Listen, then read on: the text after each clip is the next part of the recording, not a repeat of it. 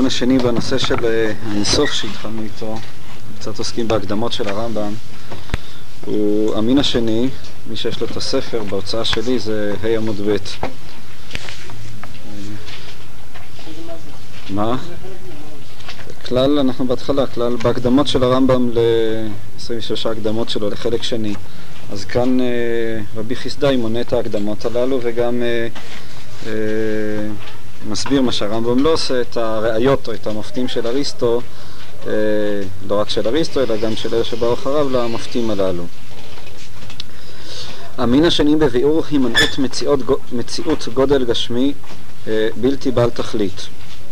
אם כן, הנושא שהנידון הוא שלילת מציאות גודל גשמי, גודל דבר בעל ממדים פיזיקליים אינסופי.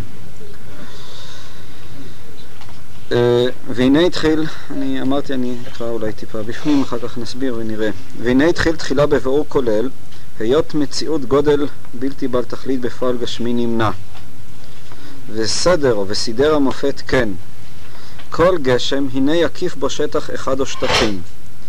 אם כן, כל גשם, כל עצם פיזיקלי, הוא לפי טענת אריסטו שנראה לקמן ביחס למקום, הוא צריך להיות מוקף בשטח אחד או בשטחים. כלומר, עצם העובדה שהוא נמצא באיזשהו מקום, לפי איך שההגדרה של מקום, כל עצם, על מנת שיהיה לו מקום, המקום למעשה, נראה את ההגדרה שלו בהמשך, המקום לפי אריסטו איננה ההתפשטות של העצם, אלא השטח של הדבר שמקיף אותו, שעליו נמצא העצם.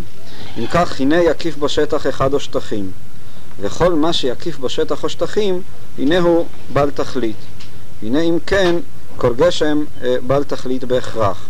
אם כן, ההוכחה שעליה משום מה, כבר עמדו על זה כאן מישהו מהמפרשים, חוזר עליה רבי חסדאי שוב במופת הדלת, לכאורה אותה הוכחה עצמה, אומרת שהעובדה שכל עצם גשמי הוא חייב להיות מוקף בשטח או בשטחים, ממילא הוא לא יכול להיות אינסופי. הנה אם כן, כל שטח וכל קו בעלי תכלית, לפי שהם לא יובדלו מן הגשם. כלומר, כל שטח וקו הוא צריך להיות שטח או קו בגשם, ממילא לא ייתכן לא דבר גשמי, לא עצם פיזיקלי, לא שטח ולא קו אינסופי.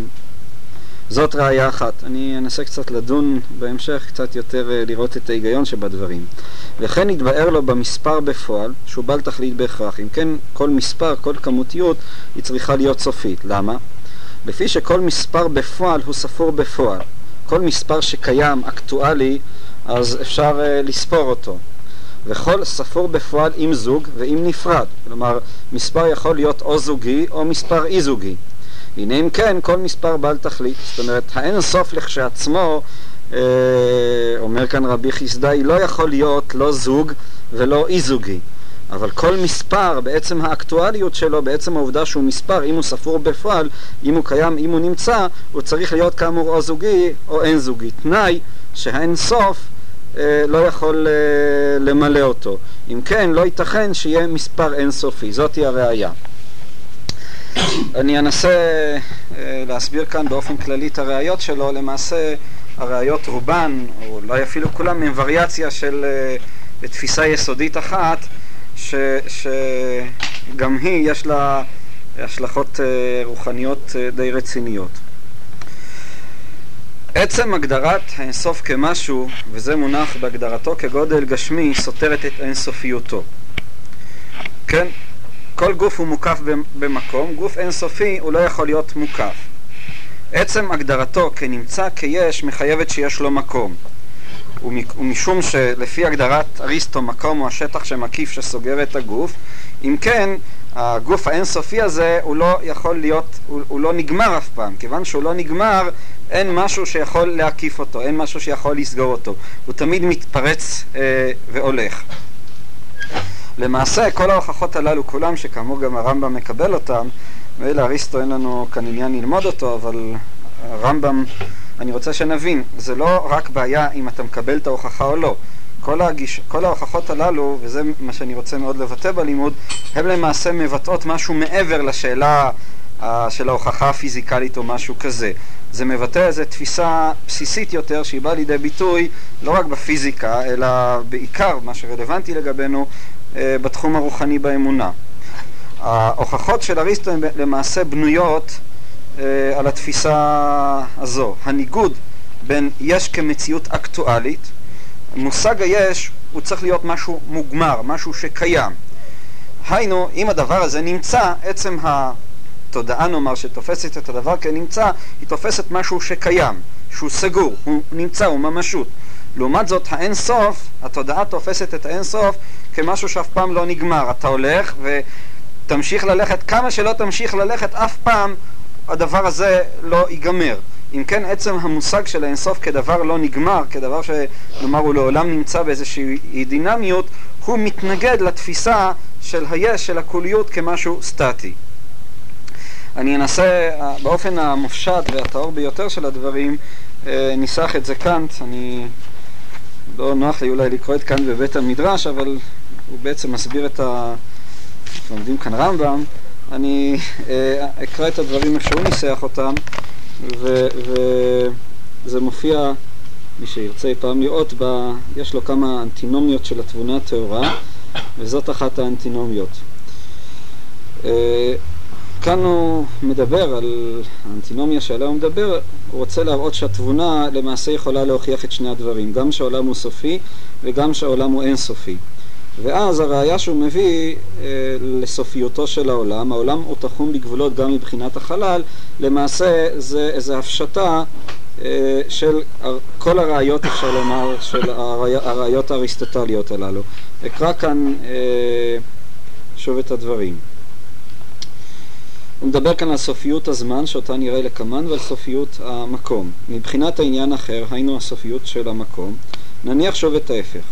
הרי יהיה העולם כל אינסופי, נתון של דברים הקיימים בבת אחת. והנה, כלומר, נניח שהעולם, הקוליות כולה, היא אין סוף של דברים שהם קיימים בבת אחת. והנה, את הגודל של בין כמות שאינו נתון תוך גבולות מסוימים של הסתכלות כלשהי, איננו רשאים לחשוב אלא על ידי הרכבת התנאים. היינו, אם אתה רוצה לחשוב על בין כמות שהוא לא נתון תוך גבולות מסוימים של הסתכלות כלשהי, כלומר, האין סוף לעולם לא יכול להיות מושא, שמושא או איזה מושג שנתפס על ידי ההסתכלות כדבר שאתה יכול לראות אותו. אתה אינך יכול לראות את האין סוף. או אנסח את זה באופן קצת יותר אקסיסטנציאליסטי, אתה נמצא לעולם בתוך האין סוף. לעולם שכלך לא יכול להקיף, להתבונן, הוא לא יכול להיות מושא של הסתכלותך. את הגודל של בין כמות שאינו נתון תוך גבולות מסוימים של הסתכלות כלשהי, איננו רשאים לחשוב אלא על ידי הרכבת התנאים. היינו, מה שאתה יכול לחשוב על האין סוף, אתה יכול לחשוב עליו כאין סוף. הרכבת התנאים שיוצרים את אותו אין סוף. לומר על מין נוסחה כזאת של דבר שלעולם הוא נמשך והולך, נמשך והולך וכן הלאה. ואת הקוליות של בין כמות כזה איננו רשאים לחשוב אלא על ידי הרכבה שהסתיימה, או על ידי הוספה חוזרת ונשנית של היחידה עצמה. לפיכך חשיבת העולם הממלא את כל החללים ככל אחד מחייבת לראות את הרכבתם התכופה של החלקים של עולם אינסופי כהרכבה שהגיעה לכלל סיומה. כלומר, מן ההכרח היה לראות שתוך מניין של כל הדברים הקיימים כאחד עבר זמן אינסופי, דבר שהוא מן הנמנעות. לפיכך אין לראות קבוצה אינסופית של דברים ממשיים ככל נתון, ולפיכך גם לא כנתון בבת אחת. לאמור, עולם הוא מבחינת ההתפשטות בחלל לא אינסופי אלא תחום בגבולותיו, וזהו העניין האחר. כלומר, מה שהוא בעצם אומר ככה, עצם המחשבה על העולם כחוליות, עצם המושג של הכל, היינו, הכל כמשהו שנגמר, כמשהו שקיים, כמשהו אקטואלי, המחשבה הזאת עצמה מחייבת לדבר על משהו שהגיע לכלל סיום, משהו שנגמר, משהו שקיים. לעומת זאת, אם אתה מדבר על האינסוף, אינך יכול לחשוב על קוליות של אינסוף כהרכבה שהסתיימה. מה שאתה יכול לחשוב, זה כמו שהוא אומר כאן, הוספה חוזרת ונשנית של היחידה עצמה. כלומר, באופן הפרימיטיבי אתה הולך והולך והולך וזה לא נגמר. ממילא, מצד אחד, אם אתה מדבר על העולם, על הכל, אתה מדבר על משהו שקיים. המשהו הזה שקיים, אז אתה למעשה, אתה לא יכול לדבר עליו. עצם המושג של משהו שקיים, המחשבה הזאת, התפיסה הזאת, היא אומרת משהו שנגמר, שהוא קיים כרגע. לעומת זאת, התפיסה של האינסופיות היא לעולם משהו שלא נגמר מבחינת המחשבה. המושג של הכל, עצם מהותו של המושג של הכל, המושג הזה לכשעצמו כבר לא מאפשר לחשוב על הכל כאין סוף. יש כאן תרתי דסתרי, וזה למעשה בא לידי ביטוי באופן נאמר הפשוט יותר של מה שאריסטו ניסח. היינו, כל גשם הוא צריך להיות מוקף, הוא צריך שיהיה לו מקום, אבל האינסופיות היא דבר שהוא לא יכול להיות מוקף באיזשהו מקום. למה? משום שהוא עולם לא נגמר, הוא אף פעם לא מסתיים. ממילא לא ייתכן שאי פעם הוא יהיה מוקף. אותו דבר לגבי המספר. המספר הזה הוא או, במידה שהוא קיים, במידה שיש דבר כזה שנקרא אין סוף, אז זה צריך להיות כאמור או זוג או נפרד, או מספר או זוגי או לא זוגי, כן? הרי אם זה מספר, אם יש משהו כזה, אם יש אקטואליות שנקראת אין סוף, זאת אומרת, בעצם הגדרתה כמספר, היינו כדבר שנגמר, הוא צריך להיות או זוגי או לא זוגי. אבל אז, כמו שהוא אומר, האין סוף בעצם מהותו, הוא לא יכול לענות על התפייה לא של מספר זוגי ולא של מספר אי זוגי. אבל זה למעשה סותר את עצם המושג של המספר, שהרי אנחנו מכירים רק שני סוגים של מספרים, או מספרים זוגיים או מספרים אי זוגיים.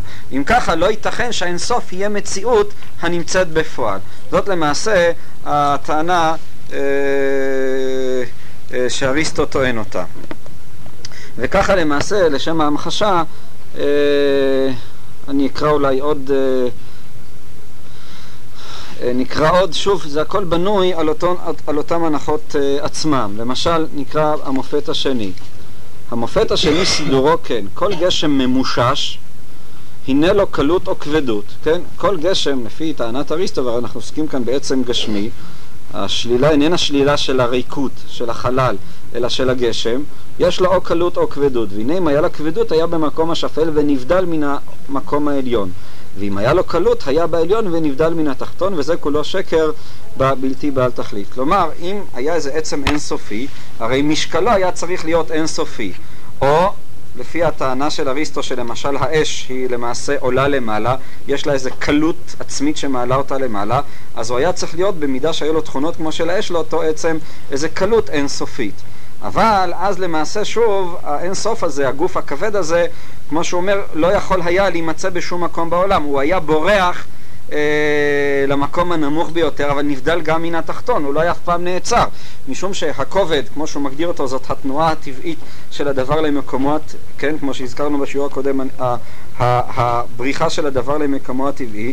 אז ממילא הדבר הזה, הוא היה, נאמר, מהמקום הנמוך ביותר, הוא גם כן היה בורח, כן? משום שהוא היה נבדל מן התחתון, לא היה לו גם מקום, כיוון הוא היה, נאמר, הכובד שלו הוא כזה, שלא יאפשר לו להיות, אין לו אף פעם מקום טבעי. הוא יברח עד לאינסוף מן המקום הטבעי ביותר, לא יכול היה להיות לו מקום. כלומר, וזה משקף את אותה הבנה בסיסית, כאן אפילו באופן יותר קונקרטי, שלמעשה האין סוף כגוף הוא לא יכול להיות בעל שום חוקיות פיזיקלית שהיא, שהרי בעצם הגדרתו כאין סוף הוא חורג, הוא הופך להיות טרנסצנדנטלי לכל איזושהי חוקיות פיזיקלית שהיא, ומכיוון שהעולם בכל זאת צריך להיות נתון באיזושהי חוקיות שהיא, דהיינו במידה שהוא קיים בעולם, לפי אריסטו הוא שייך לאיזושהי חוקיות, הרי עצם האינסוף, בעצם הגדרתו כאינסוף, היא למעשה מבריחה אותו מכל אפשרות של חוקיות שהיא. כל חוקיות היא לעולם איזו הגבלה, איזו נוסחה שלתוכה אתה מכניס את הדבר. אבל האינסוף, בעצם הגדרתו, הוא פורץ כל הגבלה שהיא כל הגדרה שהיא. כיוון שכך, אז האינסוף לא יכול להיות משהו גשמי.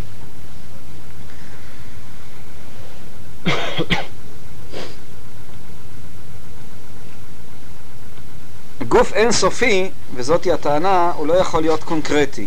ואומנם מייחסים אנו באמת, גם אם נקבל את טענת האינסוף, נשים באמת את האינסוף רק לחלל. היינו באמת, נאמר, אנחנו לא נוכל לייחס את התכונות של אינסופיות, גם מי שתומך או מצדד בעמדה שישנו אינסוף, אנחנו מייחסים אותו לחלל. הסיבה היא, משום שהחלל איננו בעל תכונות. משום כך אתה יכול לייחס לחלל את המושג של האינסופיות.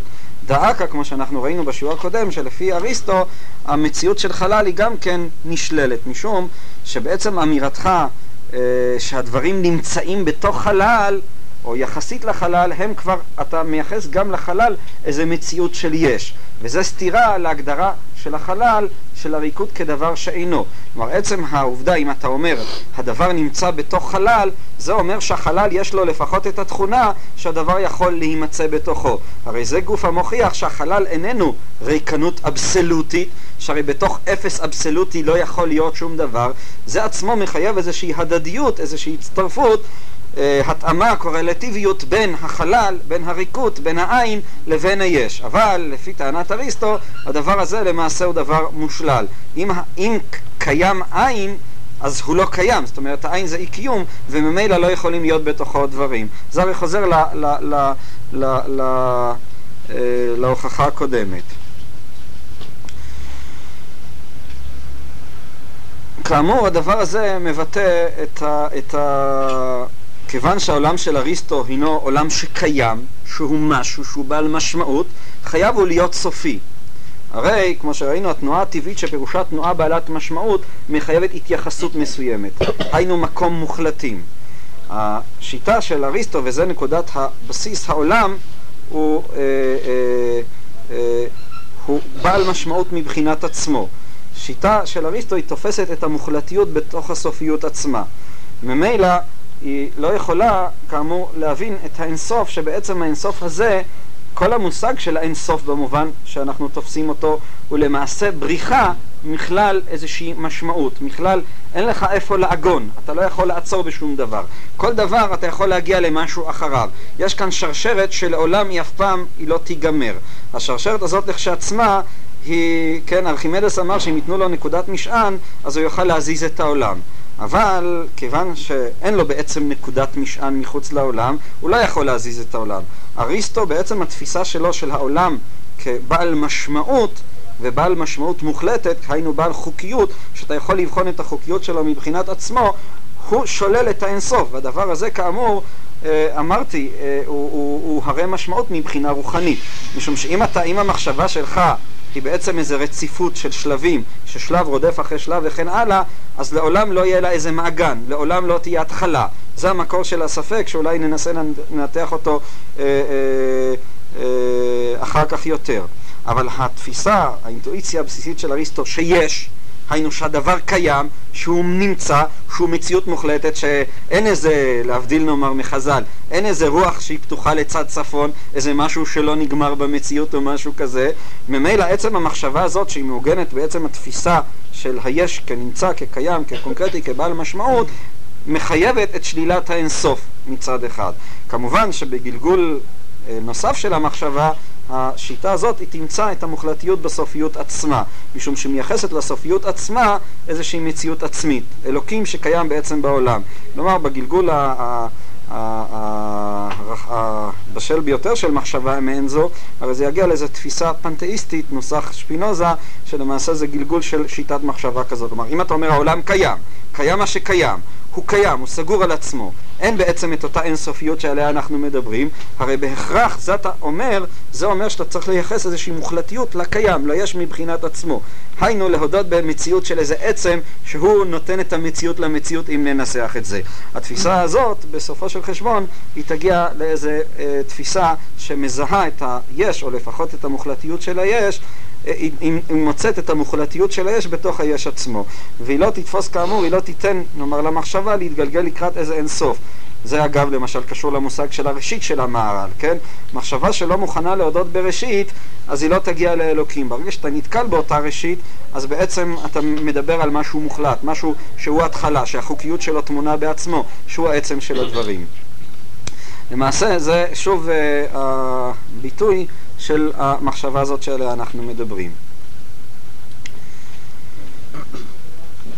המקום לפי אריסטו, גם כאן יש חשיבות לתפיסה של הדברים ובהקשר של מה שאנחנו דיברנו. נקרא אם ככה את המופת הרביעי, שהוא משום מה חזרה, כבר העיר על זה מישהו, חזרה למופת הראשון, אבל כאן ביתר פירוט. בבקשה. אני מבין שהשיטה יכולה להיות שיטה, אולי זה הכרחי המעבר הזה. אני רוצה לשאול את השאלה, מתוך השיקולים של היחס בין הכוליות ובין המציאות בפועל לבין האינסופיות. אני מבין שהמושג של האינסופיות סותר את המושג של הכוליות. אבל למה אי אפשר לתפוס שיש משהו שהוא נמצא בו בפועל, נגיד באופן פיזיקלי, נגיד שביל החלב, שאני לא יכול להקיף אותך גם ככוליות, כי הוא לא נגמר, אבל זה לא... למה זה צריך לסתור את הקונקרטיות של המציאות שלו? אני חושב, ובנקודה הזאת אני... אולי גררת אותי להקדים את המאוחר, אני חושב אני חושב שאריסטו צודק כאן, דהיינו, אף על פי שהמחשבה הזאת אולי תראה לכם תמוהה, נראה שכאילו אריסטו כאן נאיבי במובן מסוים מאותה סיבה שאתה אמרת. מה אני מתכוון לומר? מתכוון לומר ככה, המשפט שהעולם אינסופי הוא לא יכול אף פעם להיאמר כקביעה חיובית, אלא הוא יכול להיאמר רק למעשה כמשפט שלילי. היינו, אני מוכן לקבל את המשפט שכל כמה שאתה לא תלך תמיד יהיה עוד משהו. המשפט הזה אני מוכן לקבל אותו. נאמר מה? יכול להיות שאריסטו לא היה מוכן לקבל אותו. אני אני מתאר לעצמי שהוא לא היה מקבל אותו, כן? מה? כן, אבל למשל בתפיסה שהיא בעצם צאצא אמנם ברמת מחשבה הרבה יותר גבוהה, מתכוון של המדע המודרני של איינשטיין, הרי העולם כן נתפס כסופי, ומצד שני הוא יהיה מוכן לקבל גם את המשפט שכל מקום שאתה תלך אז יהיה עוד משהו אחר כך, יחד עם משום, כן, מתוך השיקולים הפנימיים של השיטה שאני מבין אותה רק באופן די חיצוני, אבל בכל זאת מהבחינה הפילוסופית ודאי שלא, מתכוון לומר, אני מוכן לקבל את המשפט האומר שכל מקום שנגיע, שאדם יגיע הוא ימצא עוד מקום אחר. יחד עם זה אני חושב שהמשפט שהחיובי שהעולם הוא אינסופי, הכוליות הוא אינסופית, זה משפט שלפי דעתי אריסטו בהחלט צודק, שהוא משפט שאסור לנו לומר אותו, הוא גם לא נכון. דהיינו, זה שני משפטים שהם שונים לחלוטין, וגם מבחינת צורת התודעה תופסת את הדברים, זה שונה לחלוטין. כלומר, כאן המחשבה שלנו, שהיא עושה את הטעות הזאת, אבל הטעות הזאת במובן מסוים היא טעות הרת אסון, אני חושב. למה? משום שהגד חיובי הוא לעולם מתנסח רק מתוך ההכרה, מתוך זה שההכרה יכולה להקיף את מושגה. כלומר, ניסוח כמו כל העולם, הכוליות היא אינסופית, זה מחייב שאתה באיזשהו מקום תוכל אומנם להקיף את המושג, כמו שקאנט אמר כאן, של הכוליות. דהיינו, אתה מדבר כאן על מושג שהוא כבר נתפס באופן מסוים, שהתודעה או יש לו הגדרות אימננטיות משלו, שהוא הם ההגדרות של הכוליות, ואז בעצם האמירה כוליות, אתה כבר יוצר לעצמך, אפילו בלי משים בתודעה, איזה קביעה, איזה הגד חיובי.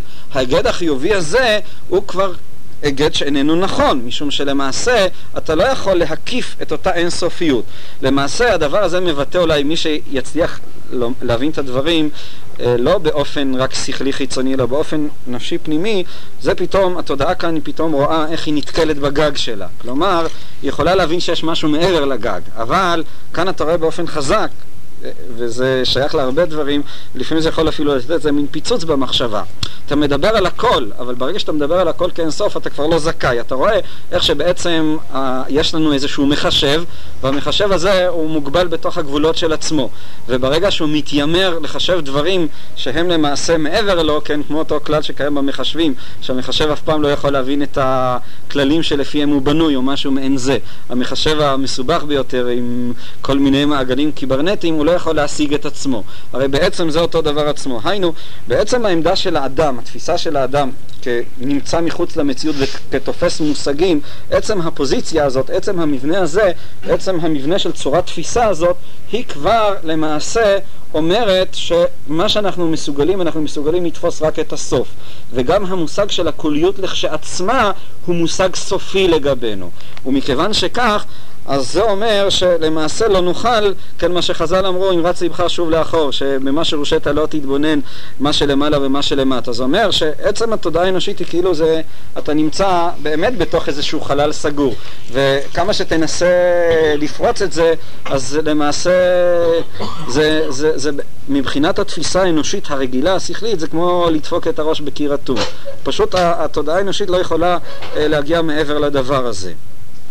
הרמב"ם מטען, נאמר, אם אני אנסה רק בשביל לחדד את הרעיון, הרמב"ם מטען כמובן שאני יכול לשלול את סופיותו של המוחלט בתורת התארים. כלומר, אני יכול לומר הגד חיובי שהעולם המוחלט הוא לא סופי, אבל למעשה בגלגול נוסף של המחשבה, אז אתה לא יכול בכלל לדבר על כוליות, במובן, כל מה שאתה מדבר על כוליות, אתה מדבר על כוליות, היינו שאתה תופס מושג של כוליות. זה מחייב בעצם התפיסה האנושית, בעצם העובדה שאני עכשיו רואה משהו, הראייה של המושג של הכוליות, ואז ממילא אין לנו שום זכות לדבר על הכוליות במובן שכאילו חרגת מעבר לאותה עטיפה שעוטפת אותנו ואנחנו לא יכולים לפרוץ אותה, כן? אותו ציור תמיד אני אוהב להיזכר בו, כן? של הנזיר מימי הביניים שהגיע לקצה העולם ועושה חור בשמיים ומציץ החוצה.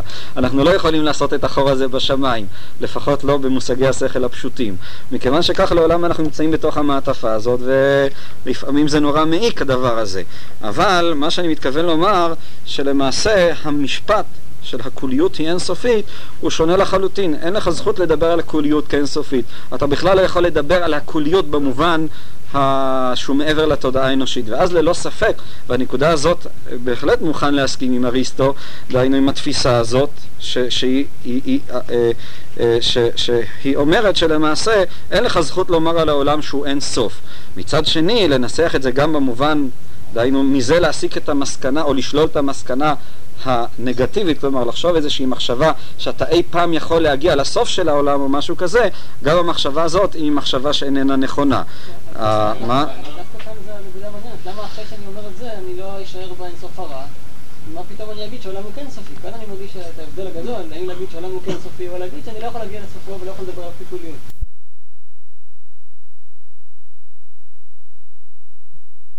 אריסטו הוא לא הולך לכיוון המחשבה הזה, בעצם היה צריך להגיד שאני לא יכול להגיע לסופו, לא לדבר עליו, כי אני לא יכול לדבר עליו, אני רק יכול לומר שאם אני אנסה ללכת בו אני לא אגיע אף פעם לסוף.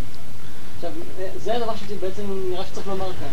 הוא פתאום אומר שהעולם הוא סופי, הוא כן תופס איזו עמדה של משהו מוחלט שהוא סופי. אני בכלל לא רק גם בהמשך, מה זה האינסוף הטוב הזה? אני מסכים איתך, אני לא ניסיתי גם להסביר, רק שאנשים יבינו את המונחים שאתה משתמש. אליעזר מדבר על שני אינסוף, על האינסוף הרע ועל האינסוף הטוב. האינסוף הרע זה אינסוף שאף פעם לא נגמר. למה הוא נחשב כרע? משום שהוא כל הזמן מריץ אותך, אבל אף פעם אתה לא תגיע אליו. זה מין כל החיים תרוץ אחרי משהו, אבל מעצם הגדרתו הדבר הזה לא ייגמר. זה האינסוף הרע. האינסוף הטוב זה אותו אינסוף שהוא כבר נמצא במנוחה עם עצמו. זה מין מצב של אחדות. עכשיו, אריסטו לא דיבר על האינסוף, הוא דיבר על הסוף הטוב, דהיינו לא על האינסוף הטוב. אני לא צידדתי בעמדה של אריסטו בשלב הזה, לא ניסיתי להגן עליה. אני מסכים איתך שכיוון שננסה להסביר את הרמב"ם, אז ודאי שנצטרך להגן על הסוף או לאינסוף הטוב, כמו שאתה אומר, דהיינו האינסוף הנגמר. אבל המסקנה שלכאורה מהדיון שלנו תעלה היא בעצם אותה מסקנה שלישית, דהיינו המסקנה של רב נחמן, של תכלית הידיעה שלא תדע, דהיינו אתה נמצא מול משהו ואתה רואה באופן מוחשי, נוצר בך אותו פיצוץ של המחשבה שבעצם יש כאן משהו שמין יובי נסתר, איזה מין המחשבה ככה, איזה מין קצר שנוצר במחשבה, ואז הדבר היחידי שאתה יכול, וזה הופך להיות עבודת השם של תכלית הידיעה שלא תדע. זה הופך להיות המושג של האלוקים מבחינת האדם, הכיסופים האינסופיים, אותו, מה שאתה יכול רק לכרוע על ברכך בפני אותו אינסוף שהוא לא אינסוף, שאתה לא יכול לומר עליו שום דבר. זו תחושת אמונה שללא ספק היא שונה לחלוטין מתחושת האמונה של הרמב"ם ושל האינסוף הטוב, והיא ללא ספק גם שונה לחלוטין מתחושת האמונה שנוצרת על ידי האינסוף הרע, כלומר על ידי אותה עייפות שלא נגמרת, שהיא מחייבת איזה גורם חיצוני די אלים נאמר שיכניע או באיזשהו מקום יגמור את אותה שרשרת. אני מסכים איתך, כמובן שהשאלה היא למה יש צידוק נאמר במחשבה, ברוח, בתודעה לאינסוף הטוב במובן הזה שאנחנו מדברים עליו, היא צריכה דיון בפני עצמה ואני מתכוון בעזרת השם לדבר עליה. מה רצית עלי ראובן?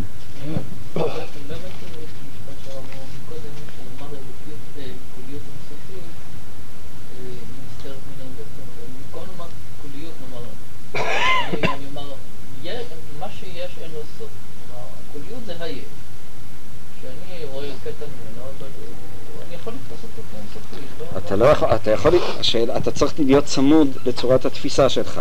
אז אם אתה אומר, אתה מנסח את זה במובן השלילי, דהיינו כל מקום שתלך אליו לא תגיע לסוף, הניסוח הזה הוא ללא ספק נכון, דהיינו מבחינת התודעה האנושית.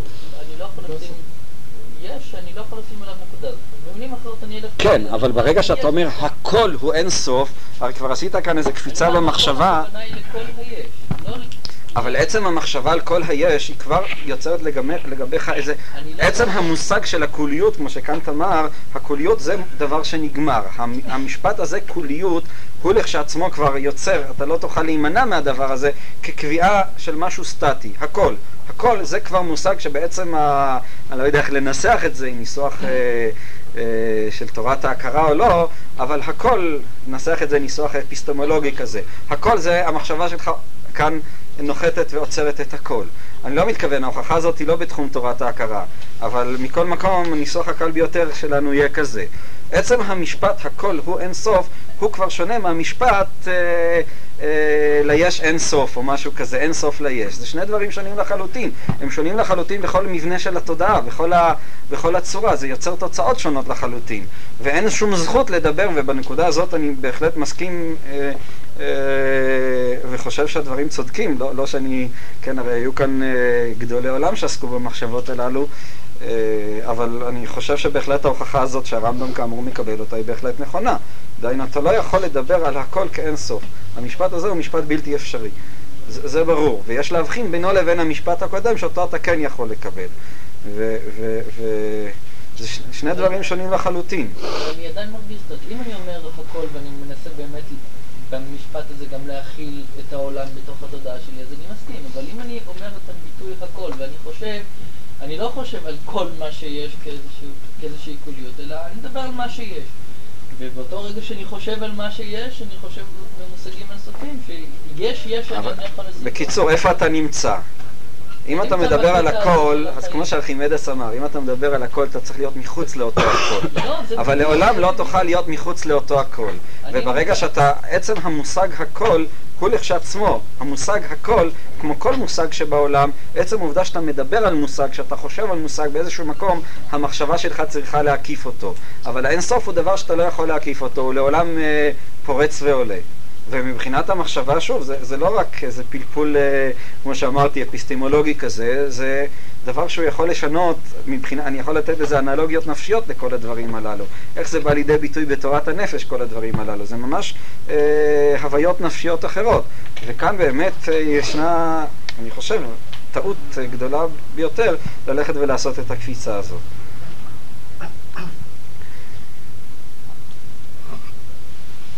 הנושא של המקום, גם הוא יחדד לנו שוב, ומכיוון שהדבר הזה גם כן יש לו איזושהי חשיבות, אז נדבר קצת על איך אריסטו תפס את המקום, ונקרא קצת בפנים. המופת הרביעי, סידורו כן. אם היה כל גשם מוחש, כאמור,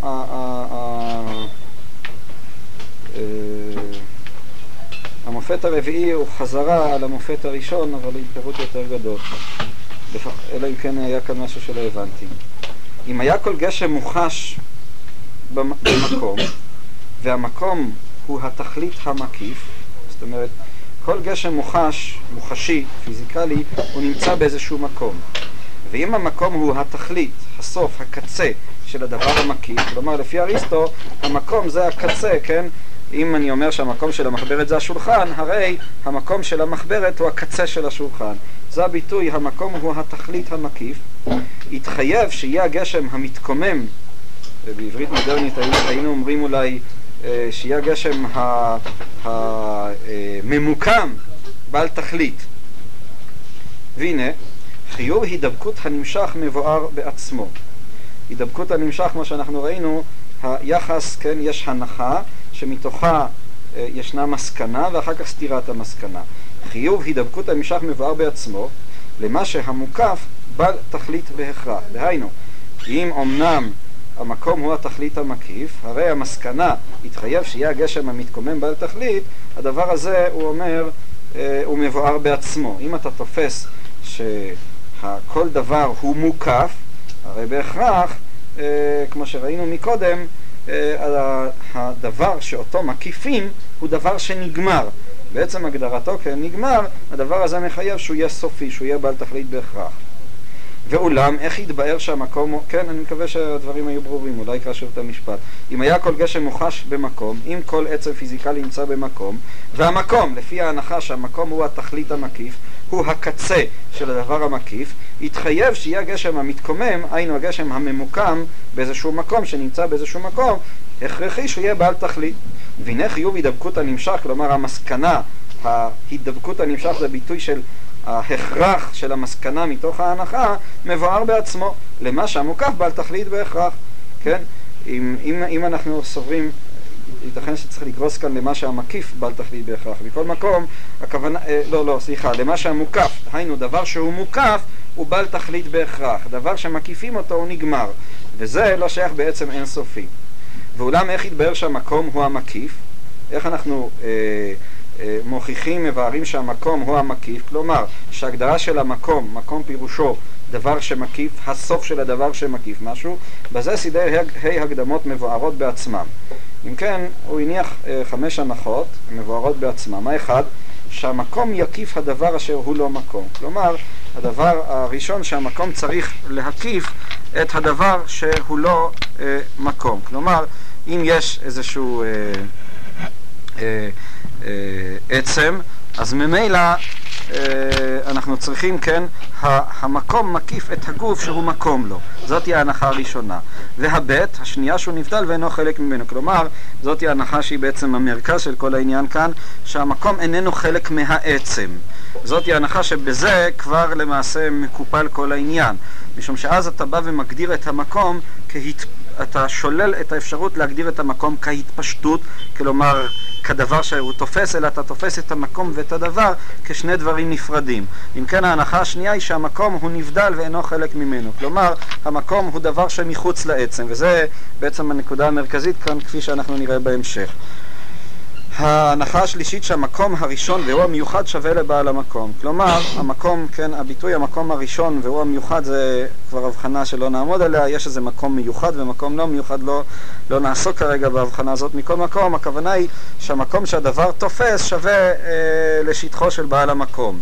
והדלת שהמקום ממנו, כלומר, אם השעון הזה תופס, אז השעון הזה תופס, המקום שהוא תופס שווה לבעל המקום. כלומר, כן, טוב, זה כאן בדיוק הנקודה שתכף נדבר עליה, לאט לאט. והדלת שהמקום ממנו מעלה וממנו מטה, כלומר המקום מחייב באיזשהו אופן שיהיה בו, בעצם הגדרתו כמקום שיהיה ממנו מעלה ומטה, לפחות שיהיה בו כיוון, יהיה בו איזו התפשטות, איזה שטח, וההי שהגשמים ינוחו בזה המקום ואליו יעתקו. כלומר, ההנחה החמישית שהגוף נח עונה אל המקום, דהיינו שהמקום יכול להכיל או שהוא מכיל את הגופים. אלה 5 ההנחות שלמעשה הם רובם פשוטות, כן? דבר תופס מקום, המקום יש לו שטח, המקום איננו חלק מהדבר עצמו, המקום יכול או מכיל איזשהו עצם. עוד עשה היקש תנאי, כן, היקש תנאי זה היקש היפותטי, בשביל להוכיח את הדברים היקש תנאי מתחלק, כלומר היקש היפותטי מתחלק לכמה חלקים, סידורו כן. המקום בהכרח יראה שהוא אחד מדלת. כלומר, המקום, זאת ההוכחה לא של ההנחות, שהן הנחות מבוארות בעצמן. כלומר, לפי דעתו ההנחות הללו אין צורך להוכיח אותן, אלא לאור ההנחות הקודמות הוא עכשיו בא להוכיח את הגדרתו ביחס למקום. לשם כך הוא מעלה 4 אפשרויות מהו המקום. כן? המקום בהכרח יראה שהוא אחד מדלת. אם הצורה, או שהמקום הוא צורה, ואם היולי, חומר, ואם התכלית המקיף, היינו הקצה של המקיף, של הדבר שמקיף את העצם, וזאת למעשה ההגדרה שאריסטו כן מקבל אותה, ואם הרוחק אשר בין תכליות המקיף, כלומר המרחק שבין הקצוות של הדבר המקיף, זאת למעשה ההגדרה של המקום כהתפשטות, ההגדרה של המקום כחלל של הדברים, או כהתפשטות של הדברים.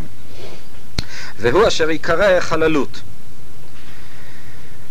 ואם לא יהיה, בדפוס שלי אני חושב שיש כאן טעות, צריך להוסיף כאן לא, ואם לא יהיה מהשלושה, כלומר, אחרי, אם נוכיח שאיננו אחד מהשלושה, רצונו לומר הצורה והיולי והחללות, יחויב בהכרח שיהיה התכלית המקיף.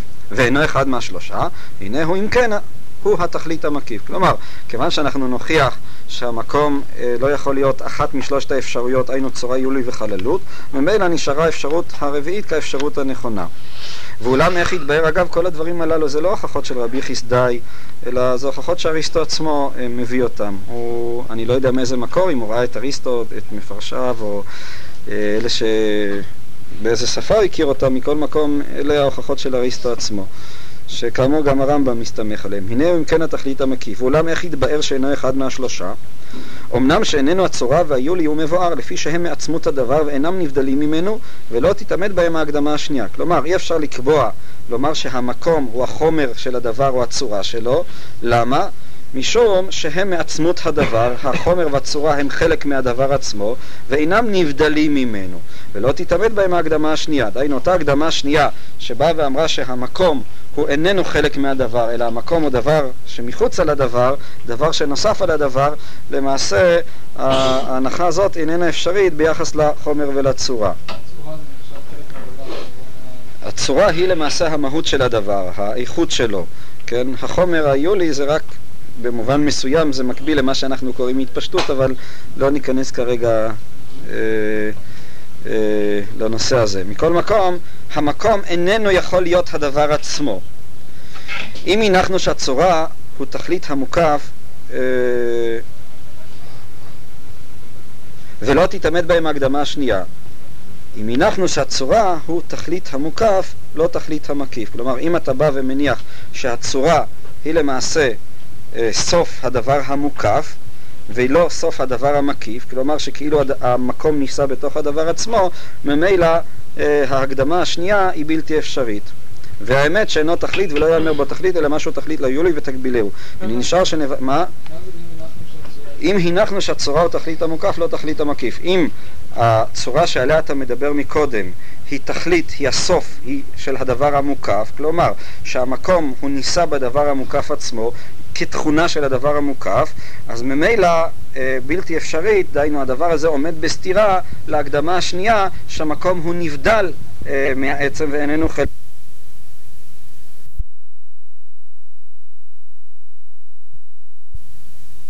זה רק איזה תכלית להיולי, כלומר זה לא מקום במובן הפיזיקלי, אלא היא מעצבת את ההיולי כבר צורה או משהו מעין זה. לא ניכנס כרגע להגדרה בדיוק איזה פונקציה של מקום ממלא את הצורה.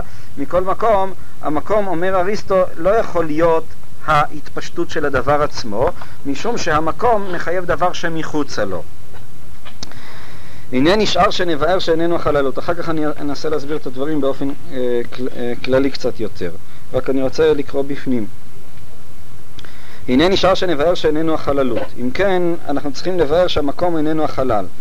ואריסטו יאמר בזה שהמאמר, בשיש הנה רחקים עומדים בעצמם, התחייבו ממנו שני שקרים. כלומר, מתוך המאמר או מתוך העמדה שיש רחקים עומדים בעצמם, כלומר, שבתוך המציאות של הדבר יש רחקים שהם עומדים בעצמם, דהיינו, הדבר מצד עצמו יש לו מקום, החלל מצד עצמו הוא נמצא, כן? מה שהזכרנו לאל, הממדיות איננה תכונה של משהו ממשי, אלא הממדיות למעשה היא דבר עומד בעצמו, כלומר ישנו דבר שהוא לא כלום ובכל זאת יש לו ממדים.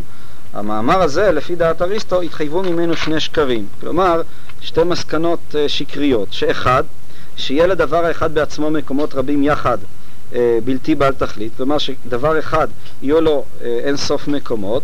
השני, שיהיו המקומות מתנועים ושיהיה המקום במקום. השקר השני, שהמקום עצמו יכול לנוע ושמקום ייכנס לתוך מקום. והנה איך יחויב זה כפי מה שאומר, וזה שאם היה הרוחק אשר בין תכליות הגשם הוא המקום, כלומר אם המרחק שבין תכליות, בין קצוות הגשם, היינו ההתפשטות של הגשם, היא הייתה המקום, ואז זה אומר שהמקום כאמור איננו דבר שעליו אתה שם משהו אחר, אלא הוא ההתפשטות של הדבר, הנפח שלו, אז חויב שיהיו חלקי הגשם במקום בעצם. כלומר, שגם החלקים של הגשם, לא רק כוליותו, יהיה להם מקום בעצמם. כלומר, המקום הוא עצמי לדבר, וזה, כי כמו שהגשם בכללו הוא במקום להיותו ברוחק שווה לו, כלומר, כמו לפי ההנחות הללו, הגשם נמצא במקום, למה? משום שהמקום הוא הרוחק שהוא תמיד שווה לדבר עצמו, הנה כל אחד מחלקיו במקום להיותו ברוחק שווה לו, אז כל אחד מהחלקים של הגשם הוא גם כן יהיה נמצא במקום. וכאשר אנחנו נצייר לעצמנו כלי מלא מים יתנועע ממקום למקום, הנה כמו שהמים יעתק בכלי עם הרוחק השווה לו, כמו שאתה מזיז את הכוס כולה, אז הכוס נע עם הרוחק השווה לה, עם התפשטותה, אשר יטרידו, אשר אתה מכריח אותה, מזיז אותה מהמקום, ויהיה ברוחק אחר, ואז הכוס הזאת נמצאת במקום אחר, כאשר המיר הכלי בכללו מקומו, כלומר כמו שהכלי בכללו כל אחד שינה את מקומו, המיר את מקומו בזה שאתה הזזת אותו, כן יעשו חלקי המים, רצוני שהם יעתקו עם הרחקים המיוחדים להם אל הרחקים אחרים אשר הם מקומות להם. אז כל אחד מחלקי המים גם כן נעתק, וכאשר חילקנו החלקים אל חלקים אחרים תמיד, הנה התחייבו השני שקרים. כלומר, אם אתה תחלק את החלקים של המים לעוד חלקים יותר קטנים, מזה יתחייבו השני שקרים, אם שיהיו להם מקומות בלתי בעלי תכלית, ואם שיהיו המקומות מתנועים, שיהיה המקום במקום יתחייב, אם כן, להיות המקום השטח המקיף. אם כן, אחרי שמתוך הדוגמה הזאת, שתכף נסביר אותה, בלתי אפשרי שהמקום הוא החלל, הרוחק של הדבר עצמו, ההתפשטות שלו, ממילא המסקנה שזה, המקום זה הדבר שמקיף, ואז אנחנו חוזרים למופת שאנחנו אמרנו, שאת האינסוף אי אפשר להקיף, משום שהוא אף פעם לא נגמר. ננסה עכשיו להסביר את הדברים. המשל שלו היה המשל של הכוס של המים, שכשאתה מזיז אותה, אז אתה מזיז גם את המקום שלה, שהרי, ואז גם את המקום של חלקיה. ומכיוון שאפשר לחלק את הכוס הזאת לאין סוף, ממילא יוצא שגם המקומות, מספר המקומות הוא אין סופי. מצד אחד מתחייבת מזה עוד מסקנה נוספת, שאפשר להזיז את המקום, שהמקום מתנועע, וגם שהמקום יכול להיכנס לתוך מקום. ננסה קצת להסביר את הדברים.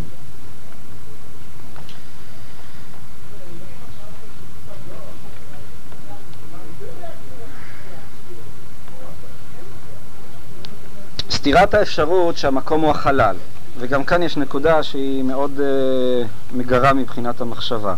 בכלל, כל ההוכחות הללו, מי שקצת מבין מנתח אותם, מפשיט אותם, רואה שזה לא דברים פשוטים, זה לא איזה פלפלנות סכולסטית כזאת, אלא באמת יש כאן בעיות. חלקם אפשר לענות עליהם, לדחות אותם, וחלקם אתה נתקל באמת בדברים מאוד ממשיים, בעיות ממשיות. סתירת האפשרות שהמקום הוא חלל. סתירת האפשרות הזאת בנויה למעשה על ההסתכלות הכפולה שיש לנו ביחס להתפשטות או למקום. מחד, ההתפשטות נתפסת כתכונה של העצם עצמו. אם אני אומר למשל שהספר הזה יש לו התפשטות, הוא תופס מקום, הרי זה תכונה של הספר עצמו. כלומר, אם המקום ההתפשטות, הרי ההתפשטות הזאת היא לא נוצרת כתוצאה של דבר שהוא מחוץ לגוף, אלא היא חייבת להיות מונחת בגוף עצמו. זאת אומרת, הדבר הזה מצד עצמו תופס מקום. מאידך, הרי עצם העובדה שהגוף נע ממקום למקום, אומרת שיש כאן, הייתי אומר, התפשטות נוספת או מקום נוסף. הדבר מנוסח אצל אריסטו כפרדוקס שמקום נכנס למקום ושהמקום מתנועע. למעשה, הדבר הזה, הייתי אומר, חושף למעשה את הבעיה של ההתפשטות או של הריקות מצד שני. ההתפשטות או הריקות הם לא יכולים להיות קיימים לעצמם, מבחינתם הם חסרי משמעות. ההתפשטות היא בעלת משמעות רק ביחס למשהו אחר. מחד היא לא נתפסת כנוצרת על ידי גורם אחר. כלומר, מה אני מתכוון לומר? אני אנסה להסביר. אם למשל, כשיעלמו כל העצמים שבעולם, וישאר רק החלל, או אפילו כשהחלל ייעלם, האם הגוף הזה ייעלם גם הוא? היינו, האם ההתפשטות של הגוף מותנית בקיומו של חלל? הרי אנחנו תופסים את הגוף הזה כקיים לעצמו. זאת אומרת, לא צריך להיות עוד קיים משהו בעולם על מנת שהגוף הזה יתקיים. התכונה של הגוף כהתפשטות, דהיינו שהוא משהו שהוא תופס, המקום של הגוף הוא כאילו מונח בתוך עצמו, הוא חלק מהגוף עצמו. הוא לא מחייב משהו שמחוצה לו על מנת להתקיים. עכשיו בעצם זה מגיע לאותו פרדוקס. האם הגוף צריך את החלל בשביל להתקיים? האם החלל יוצר את הגוף? תשימו לב מה שאנחנו אומרים. אם ייעלם החלל, והחלל הוא לא כלום, האם הגוף הזה פתאום יתכווץ עד לאינסוף והוא יתנדף באוויר? הרי אם החלל ייעלם לא יהיה לגוף מקום. אבל אם אנחנו נאמר שהקיום של ההתפשטות של הגוף תלוי באיזשהו מקום שבתוכו יימצא, אז זה בעצם בא לבטא מה יקרה. אז פתאום יהיה איזה לחץ על הגוף, החלל לאט לאט חתיכות ינשור, ואז הגוף הזה לא יהיה לו מקום והוא ייכנס ללחץ, איזה מקום יהיה לו לגוף ברגע שלא יהיה לו מקום או משהו כזה? האם הקיום ההתפשטות החומר של הגוף היא תלויה בעובדה שהגוף הזה יש לו איפה להיות. אם לא היה לו איפה להיות, אז הוא לא היה מפסיק להתקיים. זאת למעשה הבסיס של הדיון שאנחנו אומרים כאן. כלומר, המושג הזה של המקום הוא למעשה מחייב מצד אחד, אין משמעות למושג של ההתפשטות, אלא ביחס למשהו שמחוצה לו. לחלל, אם אתה תופס את החלל כמשהו, או לגוף אחר. ומכאן שלמעשה, אם אתם מצליחים לעקוב אחרי מה שאני אומר, הגדרת המקום למעשה היא כוללת בתוכה איזושהי כפילות. מצד אחד, אתה תופס את ההתפשטות הזאת כמשהו מוחלט, כתכונה של הגוף עצמו. ומצד שני, התכונה הזאת היא לא יכולה להתקיים רק בתוך הגוף עצמו. היא למעשה, עצם המציאות של המקום, הייתי אומר, האידאה של המקום, היא כבר מחייבת איזה דבר שיהיה קיים ביחס למשהו אחר, כאיזה משהו יחסי. זאת אומרת, ברגע שאתה מדבר, מה זה ההתפשטות של הדבר? האם ההתפשטות של הדבר היא דבר שקיימת בו עצמו, וכך לכאורה אנחנו תופסים את העצמים? כלומר, אנחנו לא חושבים על העצמים כמשהו שאתה יכול על ידי השמדת משהו שמחוץ עליהם להשמיד גם אותם. כיוון הספר הזה לכאורה ימשיך להתקיים גם אם העולם כולו יושמד. יותר על כן, אתה לא תופס את הספר כמותנה בחלל. אתה אומר, הספר הזה הוא קיים. זאת אומרת, לכאורה הוא קיים מצד עצמו, אבל מצד שני אם לא יהיה לו מקום לספר, אז לא יהיה לו מקום, אז איפה הוא יהיה קיים? כלומר, המושג הזה של המקום, כמו שאנחנו מדברים עליו, זה בעצם כל העניין של המקום, של ההתפשטות, היא לעולם לא יכולה להתתפס כדבר אחדותי, כלומר, כדבר שקיים בעצמו. לעולם מקום זה איזה מושג יחסי, דהיינו הוא מחייב לעולם איזה אימות, האמתה, השוואה בין שני דברים, וכאן למעשה נחשפת כאילו הבעיה של המקום. זאת אומרת, אריסטו למעשה הכריע במושג של המקום כדבר שמבטא יחס שבין שני גופים. ממילא אין לדבר על מקום רק במסגרת של יש. דבר נמצא על דבר. כלומר, מקום זה בעצם דבר שאיננו נמצא בתוך הדבר עצמו, אלא כמו שהוא הגדיר את זה מקודם, זה דבר שהוא מחוץ על הדבר. כלומר, אתה יכול לדבר על המושג של מקום רק בתנאי שיש לך עוד משהו שיקיף אותו. והחלל, שרצון לתפוס את ההתפשטות כמשהו מוחלט, כדבר שקיים מעצמו, כוללת בתוכו סתירה של מושג שקיים ביחס לאחר. כלומר, המושג הזה של החלל בעצם הוא הופך להיות בעל משמעות בזה שהוא יכול להכיל בו משהו אחר. זאת אומרת, מצד אחד, אני מרגיש עכשיו, אני כבר לא אצליח לבטא בדיוק את מה שאני רוצה לומר, יש עצם הרעיון של חלל, אם ננתח אותו, הוא כולל בתוכו סתירה. למה? מצד אחד, כל החלל הוא תלוי בזה שיש משהו שהוא מחוץ על החלל. דהיינו, החלל מוגדר אצלנו כדבר שבתוכו יכולים להיכנס דברים. בזה הוא הופך להיות בעל משמעות. מצד שני, החלל נתפס אצלנו כמשהו מוחלט, כלומר, כמשהו שגם אם תפוצץ את כל החומר שבעולם, אז למעשה הוא ימשיך להתקיים. מהי הסיבה שבגללה אנחנו מייחסים לחלל את המוחלטיות שלו? העובדה שהוא איננו. זאת היא הסיבה להיעדר, בשביל שיהיה משהו, אז המחשבה אומרת, משהו זה כבר משהו שצריך ליצור אותו, משהו שאיננו מוחלט. דבר שאיננו, אתה לא צריך ליצור אותו, הוא כביכול מוחלט לעצמו. אבל אם כל המושג של החלל בעצם קיים רק כדבר שהוא בעצם יכול להכיל בתוכו דברים אחרים, אחרת הוא בעצם לא קיים, בזה נחשפת אותה בעיה שעליה אנחנו מדברים. הדבר הזה, לפי אריסטו, זה למעשה איזושהי פיקציה. מה אני מתכוון לומר? אני מתכוון לומר, אולי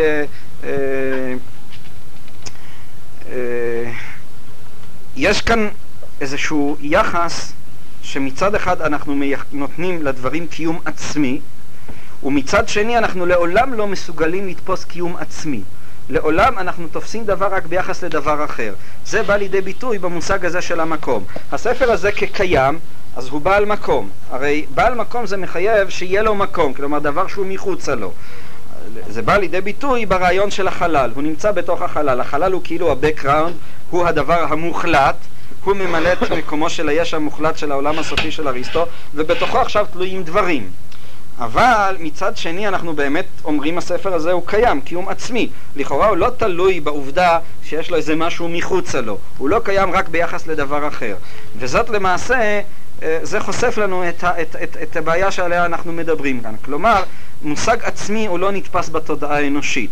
מצד שני, מושג שהוא רק יחסי חסר עצמיות הוא גם כן בלתי אפשרי מבחינת התודעה האנושית.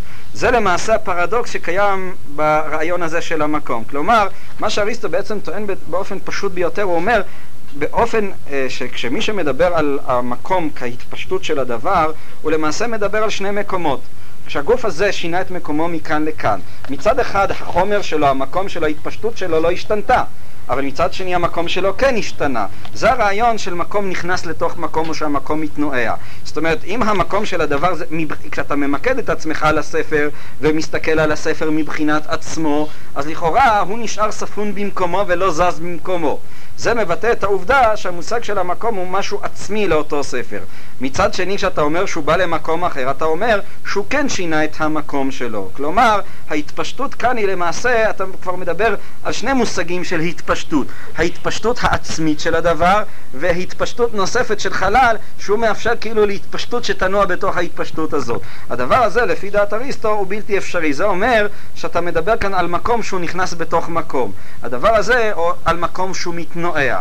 לכן, לפי דעת אריסטו, המקום, כל עניינו הוא בעצם רק יחס. כלומר, בעצם כל המקום זה היחס בין שני גופים. המקום זה תכלית הקצה של מה שמקיף אותו.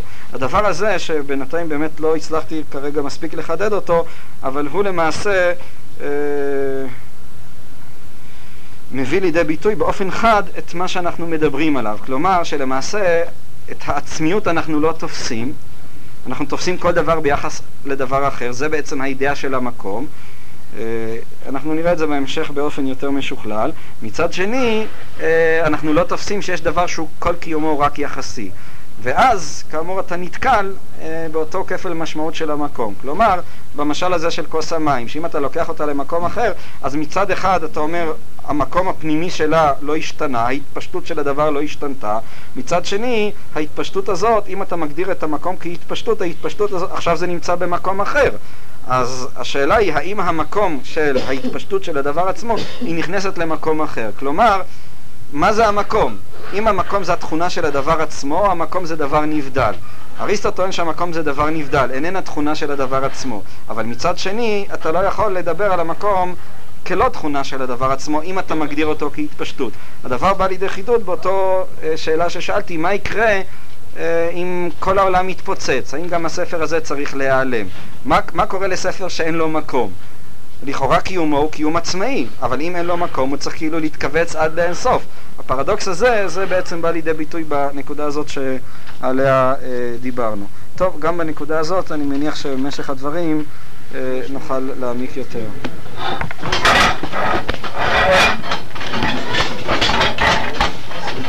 בבקשה.